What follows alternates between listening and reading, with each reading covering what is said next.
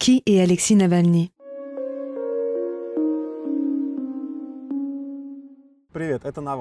Alexis Navalny est un homme politique russe et principal opposant au président Vladimir Poutine. Il dirige la fondation anticorruption, ou FBK, qu'il a créée en 2011. Il a fait les gros titres de la presse internationale à l'été 2020, lorsqu'il a été empoisonné par un agent neurotoxique de type Novichok. Entre la vie et la mort, il est transféré pour être hospitalisé en Allemagne. Il y passe plusieurs mois et une fois remis sur pied, il décide de retourner en Russie, où il est arrêté à la sortie de l'avion. Il est depuis détenu dans l'une des prisons les plus dures du pays. Depuis qu'il est passé de simple militant anticorruption à figure principale de l'opposition, Alexis Navalny a été arrêté à de nombreuses reprises lors de manifestations. Il a aussi été condamné par la justice russe pour détournement de fonds et pour fraude. Il a été libéré de prison à la condition qu'il rapporte régulièrement ses allées et venues au système judiciaire russe, condition qu'il n'a pas pu respecter lors de son hospitalisation en Allemagne en 2020. Et c'est pour cette raison qu'il est arrêté et emprisonné à son retour. Après quelques semaines derrière les barreaux, l'opposant entame une grève de la faim contre ses mauvaises conditions de détention. Il y met fin après 3 semaines et demie.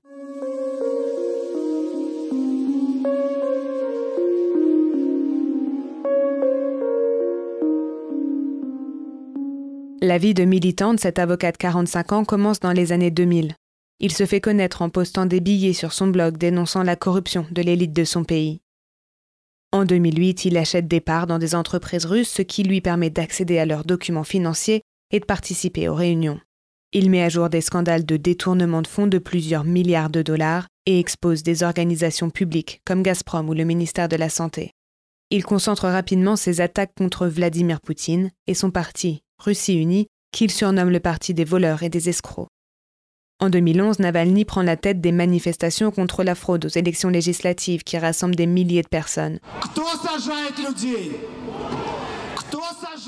Et en 2013, il se présente aux élections municipales de Moscou. Il se place en 2e position avec 27% des voix. Mais ce premier succès électoral sera aussi son dernier, car Alexis Navalny est inéligible jusqu'en 2028 à cause de son casier judiciaire. Il a notamment été empêché de se présenter à l'élection présidentielle de 2018. Aujourd'hui, Navalny a des millions d'abonnés sur sa chaîne YouTube et sur Instagram. En début d'année, il publie une vidéo sur un palais secret au bord de la mer Noire estimé à plus d'1 milliard d'euros qui appartiendrait à Vladimir Poutine. La vidéo comptabilise plus de 117 millions de vues. Le président est obligé de démentir en personne. Mais que les affirmations de la vidéo soient vraies ou non, celle-ci a néanmoins trouvé écho auprès des Russes fatigués de l'extrême opulence et de la richesse dont jouit une classe dirigeante largement considérée comme ayant pillé les ressources du pays. Lorsque Navalny est emprisonné à son retour d'Allemagne, des milliers de personnes manifestent pour sa libération, de Moscou aux petites régions rurales de Russie qui n'avaient jamais connu une manifestation d'une telle ampleur. Fin février, plus de 10 000 personnes ont été détenues à travers toute la Russie. Alors Poutine a-t-il quelque chose à craindre de son principal opposant, que le Kremlin surnomme le blogueur qui n'intéresse personne ? Au pouvoir depuis 2000, Poutine bénéficie d'une large base solide de partisans qui ont même voté pour une modification de la Constitution qui pourrait lui permettre, en théorie, d'être président jusqu'en 2036. Et malgré sa notoriété, Navalny n'a jamais été la figure officielle de l'opposition russe au président Poutine. Il est important de noter que tous les Russes qui se sont mobilisés contre le gouvernement ne lui sont pas favorables. Pour certains, Navalny est un agent qui travaille pour le compte de la CIA. L'activisme de Navalny passe par une période plus trouble au début des années 2000. Le blogueur se rapproche à l'époque de la mouvance nationaliste et participe à des rassemblements d'extrême droite. Des vidéos qui sont toujours en ligne sur sa chaîne YouTube témoignent d'un passé de position xénophobe, anti-immigration et pro-armes.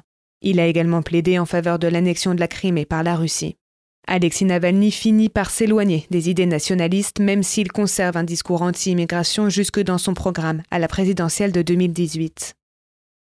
Sans la possibilité de participer à des élections nationales et sans débat politique, débat d'idées ni liberté d'expression, il est difficile de dresser un portrait clair de l'ambition politique d'Alexis Navalny. Mais son programme actuel semble se concentrer sur la démocratisation du pays avec la fin du régime hyper-présidentiel, la libération de prisonniers politiques et une ouverture sur la liberté d'expression. Les organisations politiques d'Alexei Navalny, dont la principale est la FBK, ont été jugées extrémistes par la justice russe.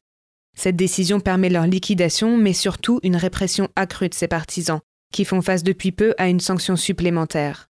L'interdiction de participer à des élections pour une période donnée, et ce, même pour les simples sympathisants. Le président Poutine a promulgué cette loi il y a 2 semaines, soit 3 mois avant les élections législatives qui doivent se tenir en septembre. Navalny a répondu depuis sa cellule qu'il ne reculerait pas. « On s'organisera, on se débrouillera », a-t-il dit.